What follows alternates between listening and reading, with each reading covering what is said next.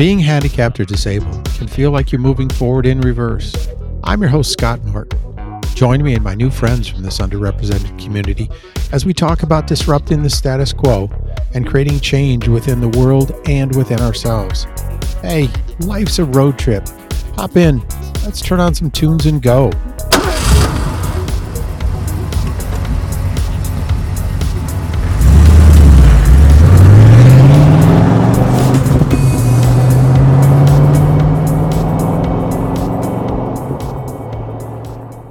With me in the passenger seat and managing the radio is Travis Davis. It usually happens that the introduction of my guest is the last thing that I add to my show notes. While studying Travis, I found it appropriate that he was born on April 22nd, which is Earth Day. He's laid back, lives in Albuquerque, and has a unique perspective of the world and people thanks to his disability, cerebral palsy. Travis is diverse. He's a teacher, podcaster, blogger, speaker, and a disability advocate. It was his insightful LinkedIn posts that spurred me to contact him about being a guest. We'll talk about those posts today. Hi, Travis. Hi, Scott. How are you? I'm doing fine. Hey, I was on your website, and one of the first things I came across was a little piece on the bottom. I think it was underneath the photo, and you wrote, "Thanks for the cool name, Mom and Dad." I have to agree. It has a certain je ne sais quoi to it, I must say. I actually was substitute teaching in the math department at the high school where I'm at here, and there was a Nikki Nelson. So you had Travis Davis, which is cool. And then I was subbing for Nikki Nelson. So I was like, wow, a couple of cool names, man. I appreciate that. Yeah. I thought it was really neat. Yeah, I think, sometimes people grow up with the name that they don't like or there's something about it, but I've always appreciated my name, and it's one of the names that I think some people can remember right away just because of Exactly. the alliteration with the first and last name. Exactly. Now, you're in Albuquerque. You ever make it over Santa Fe? Yes, I've been to Santa Fe many, many times. I like to take the Rail Runner train over, and it's really cool to take it about an hour, same amount of time that you would driving, maybe a little more. But Santa Fe is a great place to shop and eat at the restaurants and just kind of see a different side of New Mexico. Albuquerque is the biggest city in the state, and it's definitely, it's got a diverse culture, but I think when you go into a place like Santa Fe or Taos, you really get the full sense of New Mexico. Yeah, just love hanging out on the square and bopping around, picking up little things here and there, and churro here, or whatever there. Hey, fill us in on wheelchair basketball. Now, that's one of the things I came across a couple of different times, and it just really intrigued me.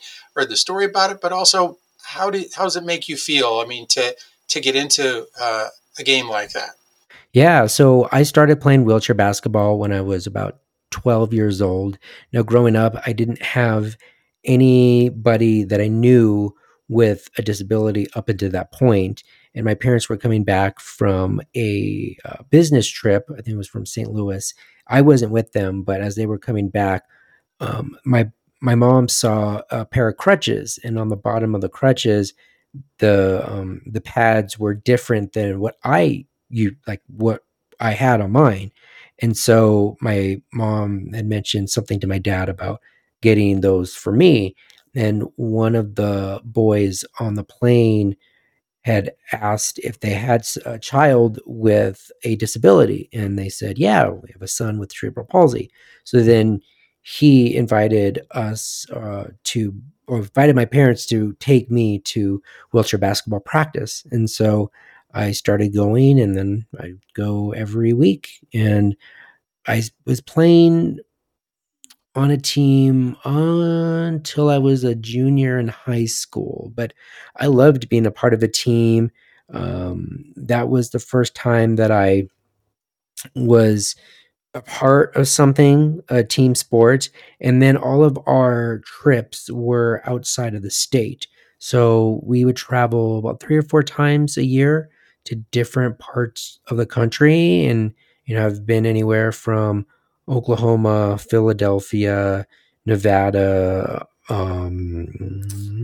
Colorado, Illinois, just really cool places. And so I think that having that experience playing wheelchair basketball was so unique because I I mean, I love basketball in general, so to be able to play a sport that I grew up watching and that I love was just really cool. And to learn the rules, I think the hardest part for me was trying to dribble the ball while pushing. And so the rules very similar to regular basketball, but you have to dribble the ball before three pushes. So you get two Okay. pushes and then a dribble, or else it's called a travel.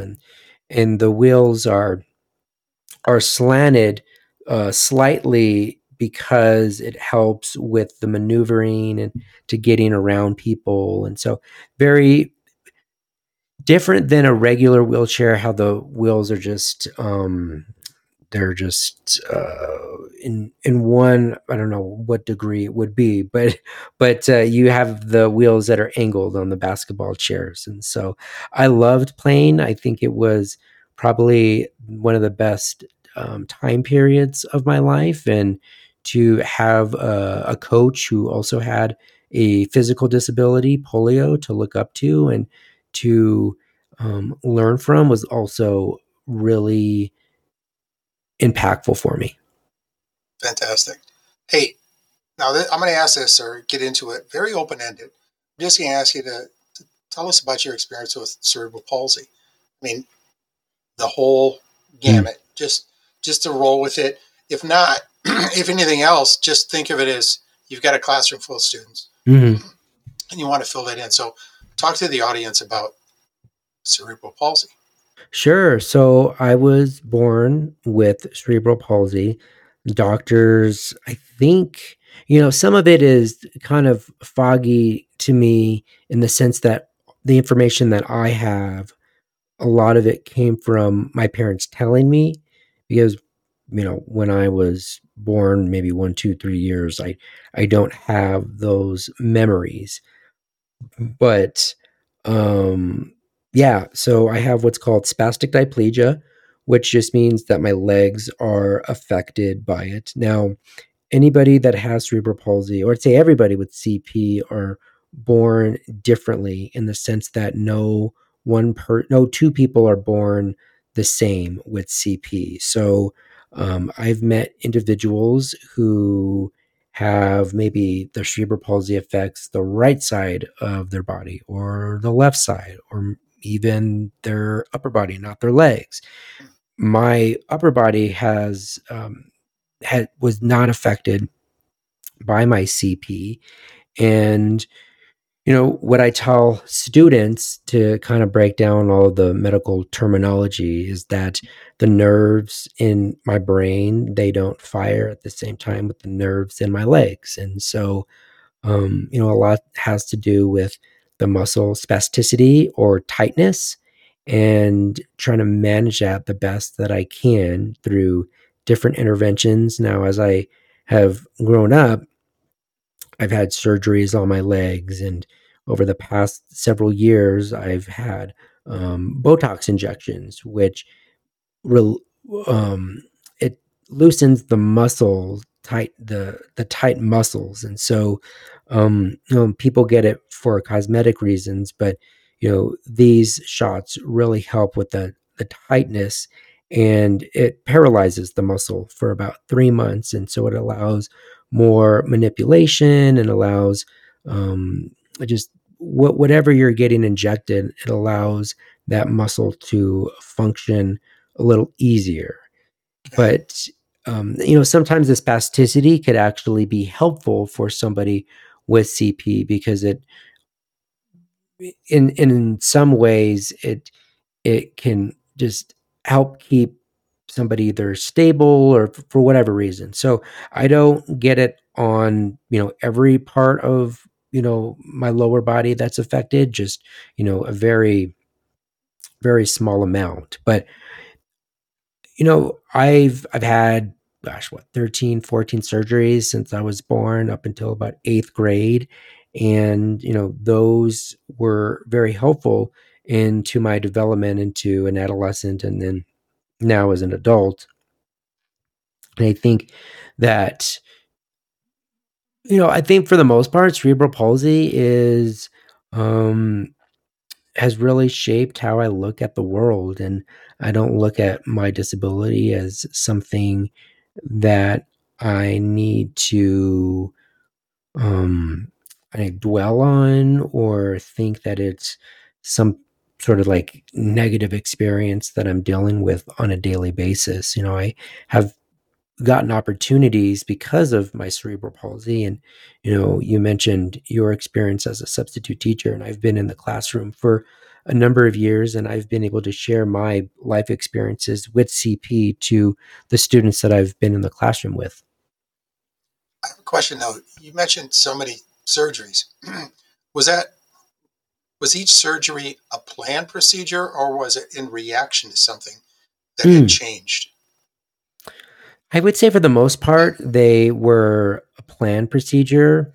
Now, aside from the CP, I also had a hole in my heart when I was born, and that was sort of independent from it. So that counted for a couple surgeries when I was just born, and then about 6 months after that.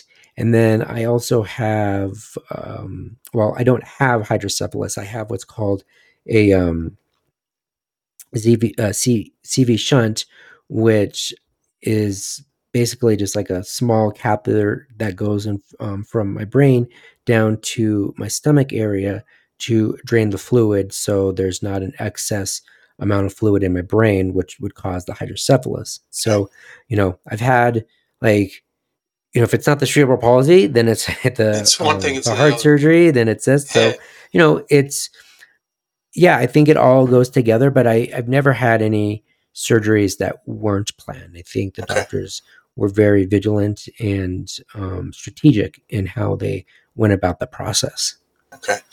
Now I want to shift gears a little bit, and we'll get into your LinkedIn posts. And one of your recent ones was you stated that the percentage of Americans with a disability that are employed is currently at 21.3%. Now, that's up, correct, from what it's been Mm-hmm. a couple of years ago. What needs to happen, do you think, for this trend to continue? Well, I think that the pandemic, while I mean it beyond terrible and what happened in 2020, some of the silver linings, if you would call it that, I think lended itself to the working from home and providing other Mhm. individuals who may have not had opportunities to work to work from home. And I think a big percentage of that came from the disability community. And so now that, you know, some people can say that we're out of the pandemic, some people say that we're still in the pandemic. So, whatever we are in at the moment, I think if employers and companies would still continue that trend of allowing workers to work from home, that would give more opportunities to the disability community to continue to increase the employment rate and lower the unemployment rate. Okay, will be interesting. Uh, Another one of the posts I came across is from Disability Scoop, and listeners should be aware that all of these stories will be linked on the Life's a Road Trip website. So it's from Disability Scoop, and the title is "World's Largest Clothing Retailer to Double Its Disability Employment." Now, I was happy to see that it was Zara. My wife Sue and I were in Europe, and one of the cities that we had fun in was Paris, and we went to a Zara in Paris. And I remember that there was a lady that helped my wife look at some clothing, and she was in a wheelchair. So it tied it together as I thought back. And here's one of the statements that's in the article. It says the owner of Zara is committing to dramatically increase employment of people with disabilities throughout its operations. Inditex, the Spanish company behind Zara and a handful of other brands, says that it intends to double the number of people with disabilities in its workforce in the next 2 years. When you come across something like that, what makes it interesting enough for you to pull out and link to and post it on LinkedIn?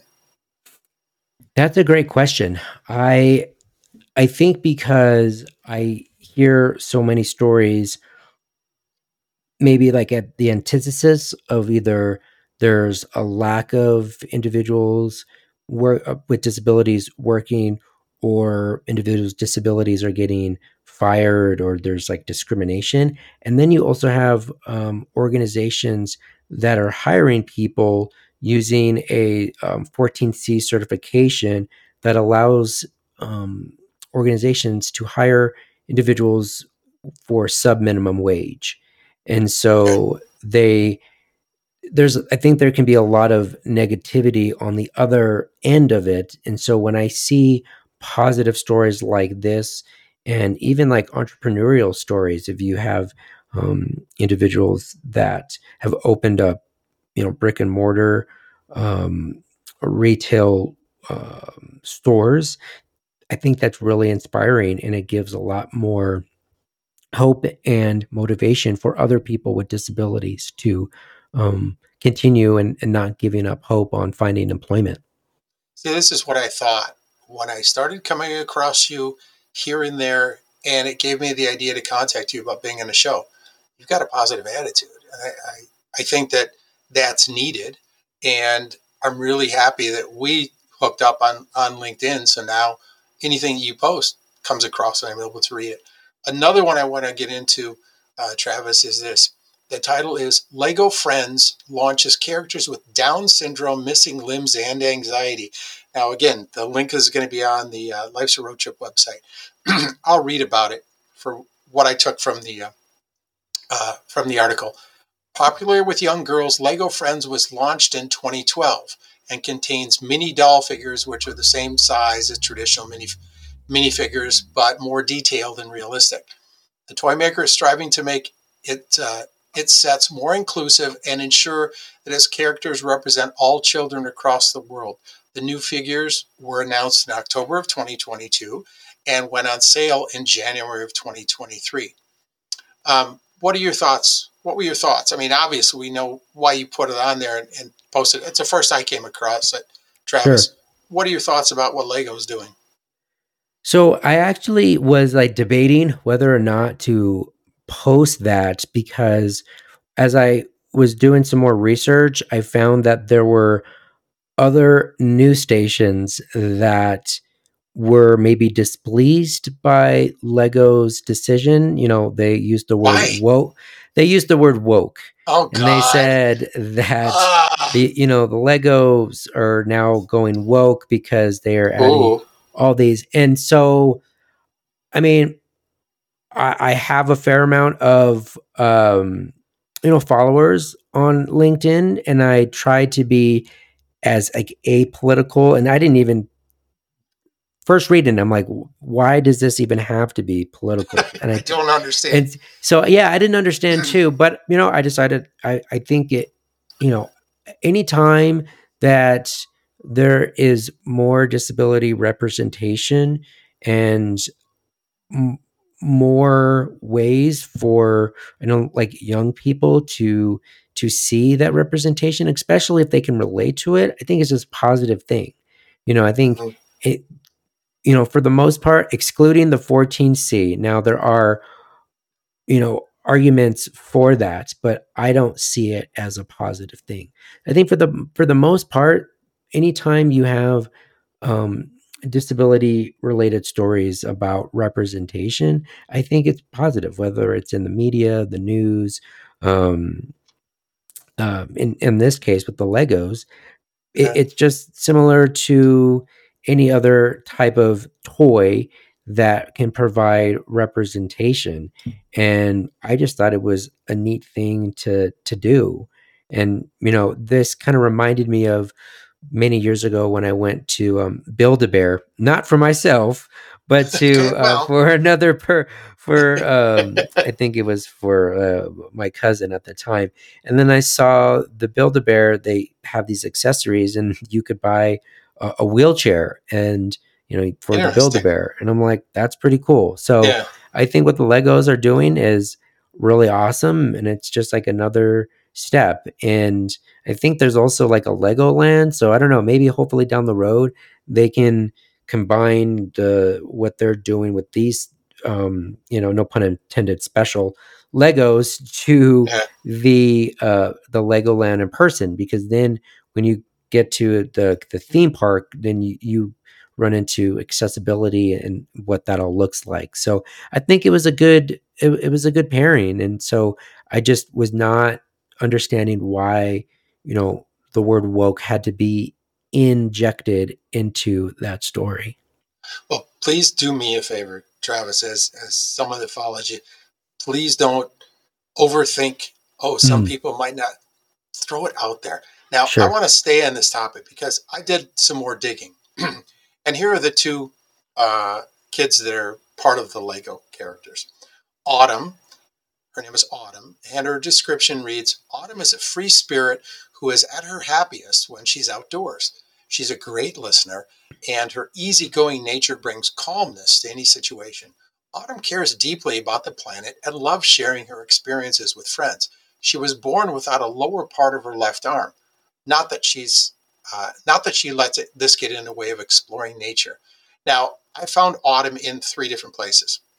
Autumn is in Autumn's House playset, which is $70. It's cool. She has her own box set.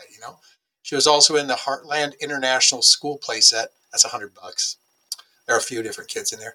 And then the third one is the Dog Rescue Center, which is $60. I mean, it's not terrible. Now, here's an issue that I had to really try. Fiona is the Down syndrome child. Okay, Hmm. uh, she is in one set. She's in the downtown flower and design store with a bunch of different kids for $160. I found no character description on poor Fiona. And that surprised me and kind of ticked me off because they were rolling Hmm. with me. Too bad my kids are way too old for this. Otherwise, I'd be, yeah, okay. But that really disappointed me, man. Wow. How you're throwing your weight towards Autumn's like rah rah for Autumn. And then here's Fiona. Okay, well, we'll shove Fiona in a large box for $160 and let her just hang there. So, oh well. I guess we got to applaud any positives we can get.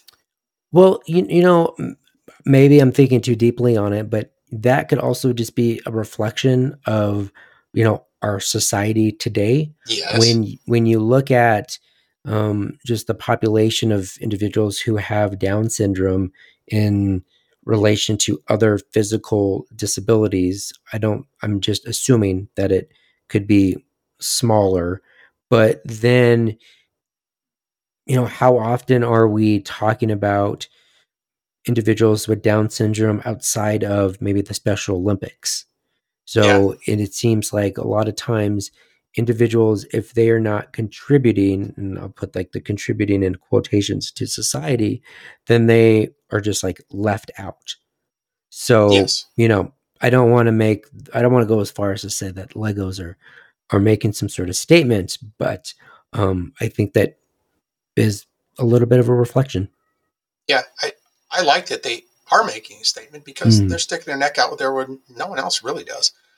Okay, so the show's been doing pretty well. I want to take a 2-second break here in case someone wants to drop an ad in. So hang on. Okay. Now you've done some traveling, as you said, Hmm. and a few weeks ago you posted a link to a story about traveling with a disability. You stated in on LinkedIn the heading: Las Vegas, New York, and Orlando were deemed the most disability-friendly cities in the U.S. by the survey's 3,500 respondents, along with international destinations including Amsterdam, Tokyo, and Sydney. Um, what was your take from that article? I was surprised. I mean, I've been to about three of the cities mentioned. Um, and I'm going to Las Vegas in a couple months, but I would have thought that maybe, I've in the past I've read that like Albuquerque is like a top one, and then I try to stay on these lists when they come out. And I think it was like Overland Park. I think I'm saying the city. Kansas? In Kansas, yeah. So Yeah. that was like a top one years ago. And then a couple cities in Arizona. I think it was maybe Scottsdale or something like that.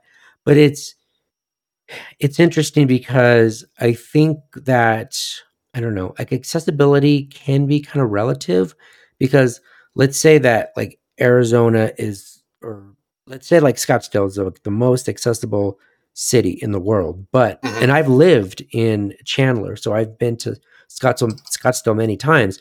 In the summertime, it cannot, it is so hot that somebody using a wheelchair can have a hard time. I remember when I was in Chandler and I was going to the mall and I got my wheelchair out, and the sun when I was driving, it was so hot that I couldn't even touch my rims for my wheelchair to even like push and like go outside. Okay. And then I mean, so I think weather, I don't know how much weather played a role in that, but I think that is also something to look at when you think of like accessibility and how you can, someone with a disability can like overheat and not really function when you go to these cities. I lived in Las Vegas for 5 years, and I didn't have a problem. And here we go, folks. There's always a debate out there. It is a dry heat. Sure. Summers, I mean, the whole time, it wasn't too bad on my arms. And I wear prosthetic arms in there. They can be heavy and they can start to get, if they start to sweat, that's when I have problems, when they misfire. So Florida is not on my high list for places to travel. Um, Mm. Talking about traveling, my wife and I, again, we were in Europe, we were in Amsterdam. It wasn't bad, but we didn't, we got on the tram and we went around. We were in Bruges in Belgium, such a beautiful place, super simple. We had a huge problem in Paris because we thought, or I thought, it was my mistake, when we took the train in from Bruges to Paris. We thought, oh, okay, we'll get on the tram system. There are no freaking elevators there, man, with Mm. suitcases. And what about people with wheelchairs? How Yeah. are you going to be getting around Paris? Maybe we missed something, but we even talked to some folks there, and that's just the way it is. Now, London, yeah, besides there's so many people, it wasn't bad. They did have elevators for people with disabilities to be able to use them. I tend not to use any. So yeah, it's out there. Now, one of the things I did read in that article, where is it? It does have something to say about if the city is older, and if Mm. if it's an older city like Paris, you have to be able to retool everything. Now, there are three main points in that article I wanted to bring up. For travelers with disabilities, trips are made so much easier and accurate information about accessibility is available. I don't know about you, but do you look at accessibility issues before you go someplace and make a decision on that? And you're in a Mm. wheelchair. Yeah. I'm So ambulatory, but sure. Well, so when I was born and I started to walk, I began using a walker, and then I graduated to crutches. And it wasn't until my last surgery in 8th grade that I started using a wheelchair for longer distances. So I actually alternate between the two depending on the okay, situation that I'm going in. So I don't look at the accessibility prior to traveling, mainly because if there is an issue where I can manage of like walking and like pulling my wheelchair up, then I can like work around it. But if there's just like no way where like my wheelchair, even if I tried to do something with my wheelchair and I couldn't get it up, if there's like stairs and no elevator, then I just won't even bother. yeah, So I I have friends who, I don't want to call it stubbornness. I don't know what the word is. Maybe determined. So they're determined that regardless of where they are, nothing's going to stop them to get to their journey. okay, Now, on for me, I may just not care that much, and I'll just be like, okay, well, like that's not going to work for me. I'll just go somewhere else, and that's not like a big deal. So, I I try to just kind of pick my battles, but that doesn't happen very often. Normally, everywhere I go, for the most part. But like you said, older cities and older areas are a lot harder. Even Right. when like Santa Fe, like there's a lot of buildings in Santa Fe that are old, and it can be very difficult for me to get around. Oh, true. I hadn't thought about that. Yeah. Another point that was in the article, and it makes me think about sometimes that my feeling is that sometimes people, I think, try to push the envelope a little bit too far, kind of too picky. Mm, Um, there's a quote: "It's great to show photos of the beautiful vase that sits on the table and amenities and all those things, but it's not what you're interested in. You need to know, is this a lip that prevents me from going from the hallway into the bathroom?" Parker said. "What are the barriers that I'm going to face there?" Well, come on. mm. Isn't it part of traveling is flying by the seat of our pants? We have disabilities. We can't expect everything perfect for us. You deal with Yes. it. I deal with so yeah, I wanted to bring that point out because I thought it was nitpicky. So again, I have a fair amount of LinkedIn connections, and I see a lot of other folks who have disabilities, and you know, to each their own. They don't share that same exact mindset. Hmm. So I think in their minds, they are striving for that perfection. They are striving for that. And in my mind, like, I don't know, I don't think that we're ever going to get to a place where everything's like fully accessible. I think there's always going to be accessibility issues. I think there's always going to be roadblocks that people with disabilities face. Hmm. Now, I don't know that maybe that's like a too negative thing to say, but I think that's more like reality to It just is realistic. instead of just being an idealist of like, okay, well, we have to just continue and eventually, and it's like, no, I think that regardless if you have a disability or not, you're going to run into roadblocks, but it's, how you react to the situation. Hmm. And, sometimes like life's not fair. Like if you can't get into a certain building, there may be no possible way to get in the building the way that you want to be. So I can't pick an example off the top of my head, but I just know that like life's not fair, and to like have this expectation and then to be constantly like just to be constantly what's the word I want to use, like down or depressed when the reality is not met with the expectation. Yeah. So Well, here's the thing that you probably saw this too, that I believe is a major problem, and I hadn't thought about it. But for God's sakes, this needs to be corrected. A couple of months ago, there was a video floating around on LinkedIn of a woman that was wheelchair bound on an airplane, and she basically said, and someone filmed her to make a point. The hell with this. She was dragging herself down the aisle backwards using her arms because she was not ambulatory in order to up the aisle in order to use the bathroom. Now, it also had a situation where how the heck was she going to get in and be able to close the door and everything? So she had to have a friend stand guard by the door in order for her to feel comfortable. Now, you've been in a wheelchair on an airplane. What's being done? Not. It doesn't seem like anything's being done. so yeah, yeah, this is an Well, that's interesting a big topic problem. It is. because I've been on, like I said, growing up, I've been on many flights with my Okay. teammates Hmm. who've had spina bifida that couldn't get out of, like, they needed help. They were in a similar situation as that lady. And this was like, I don't know, 20 years ago, 18 years ago. And so, like, back then, airlines weren't as good as they are now. And people would still argue whether they are good today. But, um, but I've never ever seen an issue of all the times I've flown with my teammates. Never one issue. Now I don't know.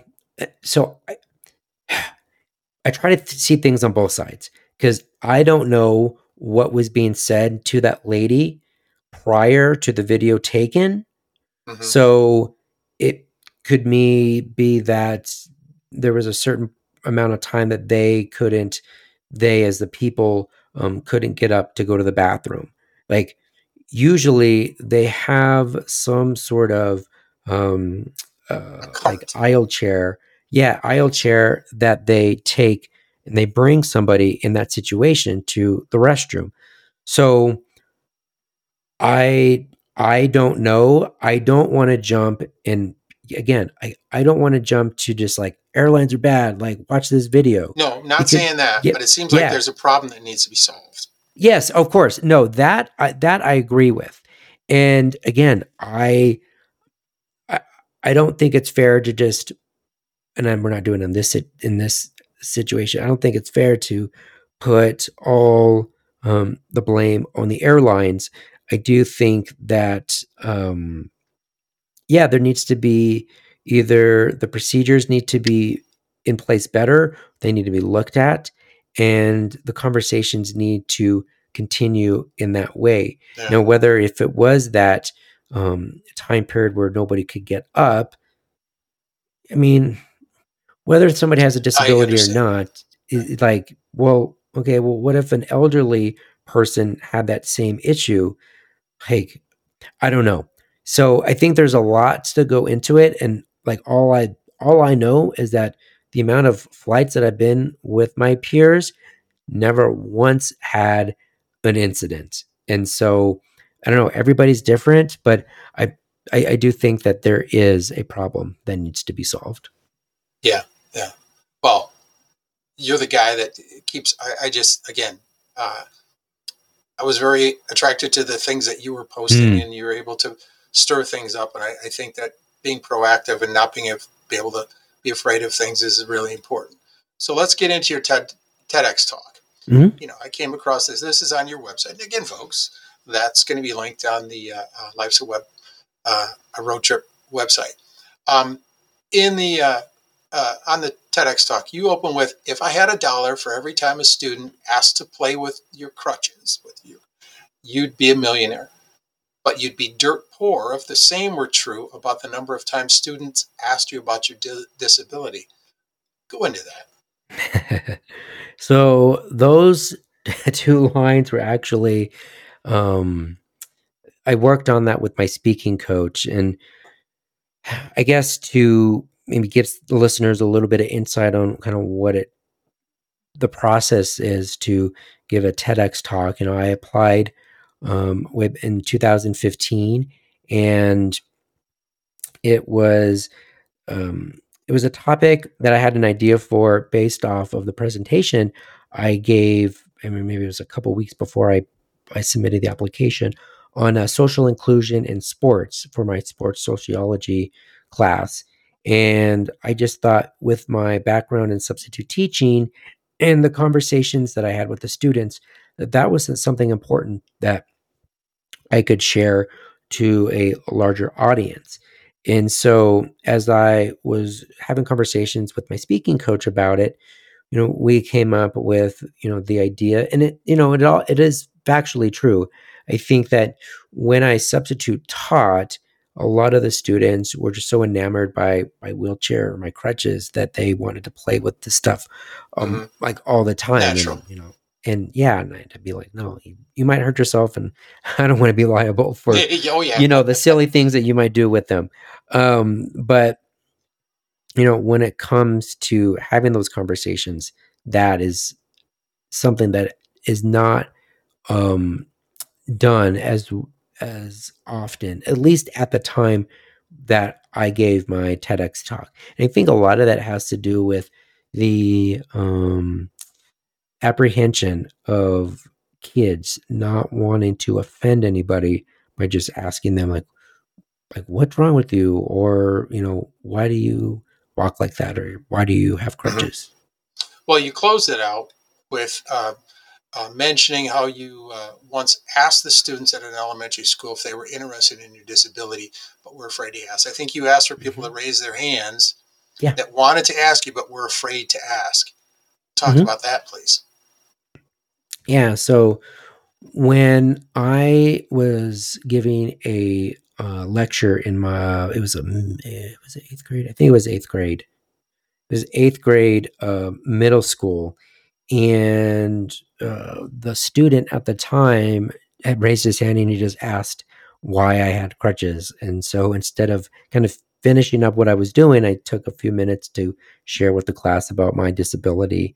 And then when I had the idea to share my story with the whole middle school, that was the first thing that I asked them before I started my talk about my disability was how many of you have ever seen me on campus and wanted to ask about my disability but were too afraid. And I was surprised about the amount of hands that went up. And it also made me kind of sad because that just showed like how far off um I don't want to just put it on one group of people, so I don't want to say educators, but just how far off education is when it comes to having the conversations about disability in the classroom, because it's not just like on the teachers, and it's Yeah. not just their responsibility to um, start those conversations. I think that if a student has a brother, sister, family member with a disability, they could also start those conversations Hmm. with their friends and whatnot. But I think having the conversation about being willing to have the conversation is important. Yeah. It's our job as two disabled people that go into the Hmm. classrooms to be able to not be afraid. I open every year up with talking to kids that haven't had me before about it. I tell them my story, and then they're all pretty cool about it. I want to jump to your blog, and I think it was the last one. Why I do physical therapy. You open with one day during physical therapy, my physical therapist made a suggestion that I found insightful. As I am shifting my career goals, I was given the suggestion to look at PT school. The assumption was that since I had been in physical therapy throughout my life and with my experiences having cerebral palsy, it seemed like a practical fit. I want to focus on why I go to physical therapy in the first place. In an earlier post, I mentioned that physical therapy won't fix me, unlike the majority of the people who go to rehab or specific goals. Talk about that. And have you gone down that road? Have you looked at getting into PT? I think at a certain point I did. Well, at one point I did, but then I looked at just the amount of not only time, but the classes that I didn't really do so well in high school and undergrad. Basic, the sciencey classes Okay. were very tough for me. And then I was thinking, well, you know, how difficult would it be for someone with a disability to be a physical therapist? Now, that was at that time. I've since have come across a couple different podcasts of individuals who have disabilities and are PTs, which is pretty Okay. cool. But Yeah. yeah, I think being in that environment for so long growing up, I just thought, well, yeah, maybe I could help other people in that regard. I don't think that that's necessarily where my gifts lie. I enjoy talking to physical therapists about how to maybe better approach Okay. their patients that have either disability or cerebral palsy. But I think that the more that I have been involved with physical therapy, the more um, that I've understood that it's more about maintenance rather than you go in for 3 months and then you come out, I guess, better than you did. Hmm.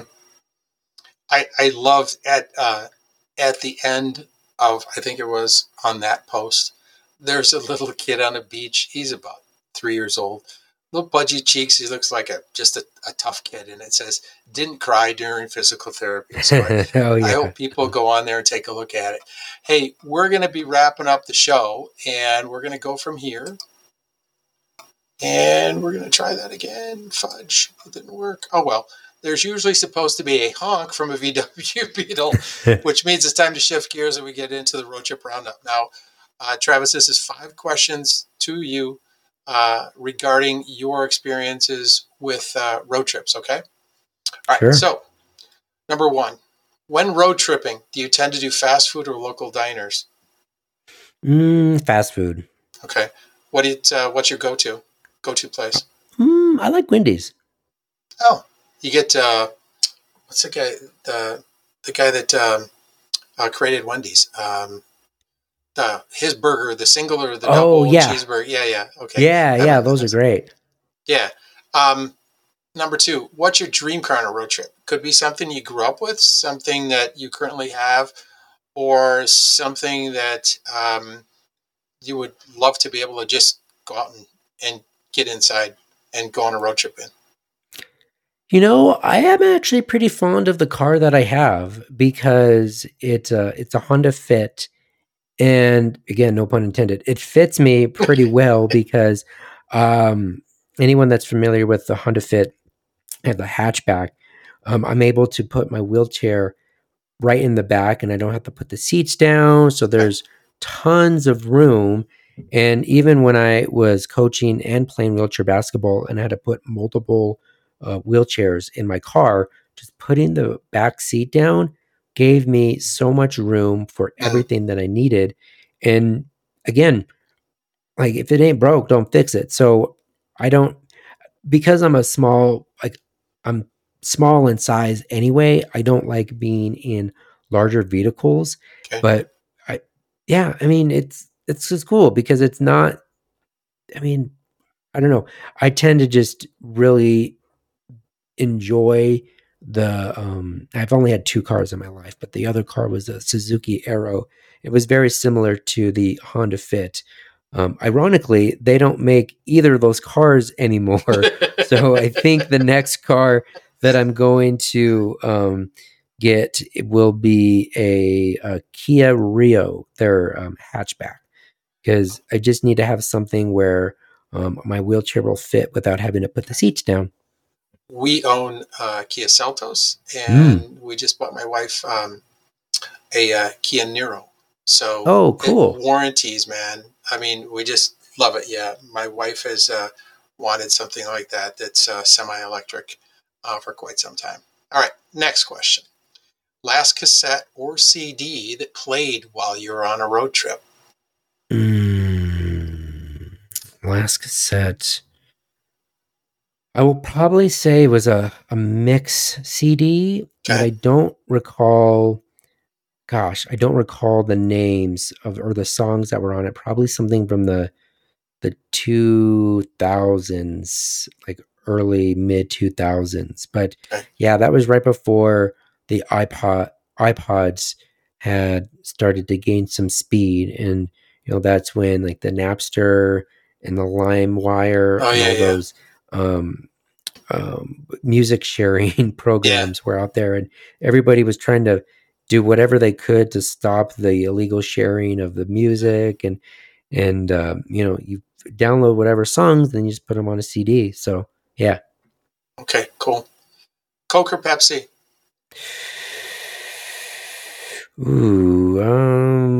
Keep going through Wendy's. Yeah, let's call it Dave's. Probably having a Dave's. There it is. Yeah. A Dave's double, or something. Yeah. Yeah. Okay. Probably Coke. Yeah, we'll go Coke. Yeah. Okay. Last one. You take this wherever you want to go, Travis. Okay. Favorite road trip memory? I would say, driving to Denver to see my cousins. I think, Denver's relatively easy to drive to from Albuquerque. And, I've had a lot of fond memories driving to Denver to see my aunts and uncles and pretty much the rest of my family that lives in Denver. How long does it take you? About 4 or 5 hours? Yeah, I think it was more about 6.5. Okay. All right. And there's got to be a Wendy's on the way. There's got to be a Wendy's on the way. Probably one in Farmington. There we go. Yeah. Okay. All right. I understand that totally. All right. I want you and I to stay on for a little bit. I'm just going to say ciao and chillax, everybody.